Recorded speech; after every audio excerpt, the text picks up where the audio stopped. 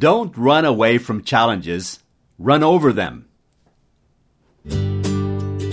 Hey, this is Tim Baird from domineinglês.com.br e esse é o mini podcast inglês todos os dias, episódio número 524.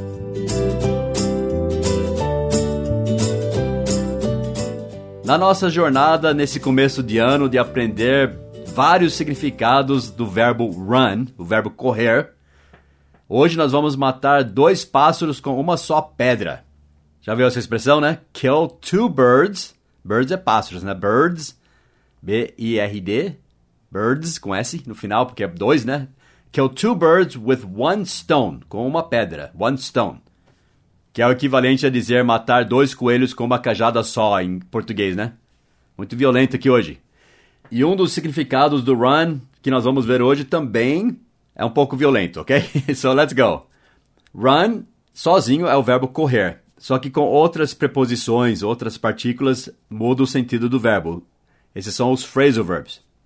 E hoje eu já usei 2 phrasal verbs com a palavra run, que é o fugir, ou também pode significar escapar, e o outro é atropelar. Então vamos pensar em inglês agora. Coloque seu chapéu de um nativo da língua inglesa, né? E pensa assim, correr embora, run away, A-W-A-Y. Correr embora, é fugir, tá? Então, eu corri embora do leão.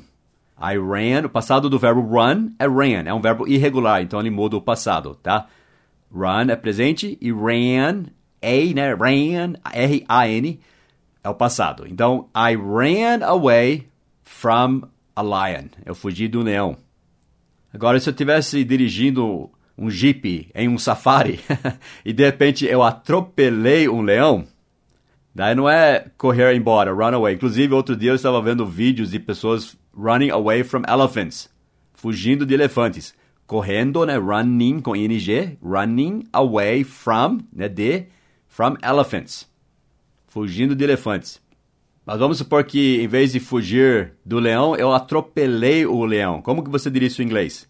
Também é o verbo run, mas agora é correr sobre, por cima, que é a preposição over, O-V-E-R. Então, eu corri por cima, eu corri sobre o leão.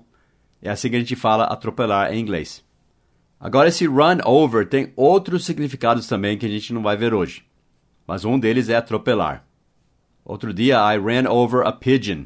Verdade. Eu atropelei uma pomba. Foi muito triste. Verdade. Tinha várias pombas na nossa frente e eu achei que eles iam sair da pista quando a gente chegasse, né? E uma ficou e plup, né? I ran over. Eu corri por cima de um pigeon, de uma pomba. Foi muito triste. E também nos Estados Unidos, no ano passado, nós saímos domingo, estávamos indo para a igreja domingo de manhã. Todos felizes, nós vimos um esquilinho atravessando a pista. Lá nós vemos bastante squirrels. Esquilos, né? Squirrels. E estava bem feliz atravessando a pista e, sim, nós vimos a car ran over the squirrel. Foi muito triste. Então, não vamos praticar o verbo run over hoje. Só aprenda, saiba que run over é atropelar, mas o run away é fugir.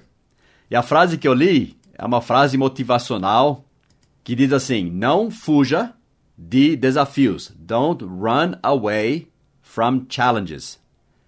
Atropele-os, né? Run over, tá vendo? Corra por cima, corra sobre. Run over them. Atropele-os. Não sei como atropelar desafios, né? Mas fica aí o desafio, ok? Don't run away from challenges, run over them. Vamos dizer assim, em frente, né? O que é enfrentar em inglês? É o verbo face, F-A-C-E, igual face, tá? Face. Face é enfrentar. Então, don't run away from challenges, face them. Ou, se quiser ser mais dramático ainda, run over them. Então, vamos praticar o phrasal verb fugir hoje, tá? Run away, run away. Preencha lá, então. Don't run away from, não fuja de, o de em inglês vai ser o from, F-R-O-M. De alguma coisa. Então, don't run away from. Preencha essa frase lá no nosso site. Eu podia dar algumas dicas aqui, alguns exemplos, mas daí talvez eu vou tirar o que você iria escrever lá. Então, você já sabe o que escrever. Vá para o nosso site domineinglês.com.br Dica número 524. Don't run away. Não fuja. Don't run away. Vá lá e preencha essa frase. Don't run away from. And I'll see you there. Have a great day now. Bye-bye.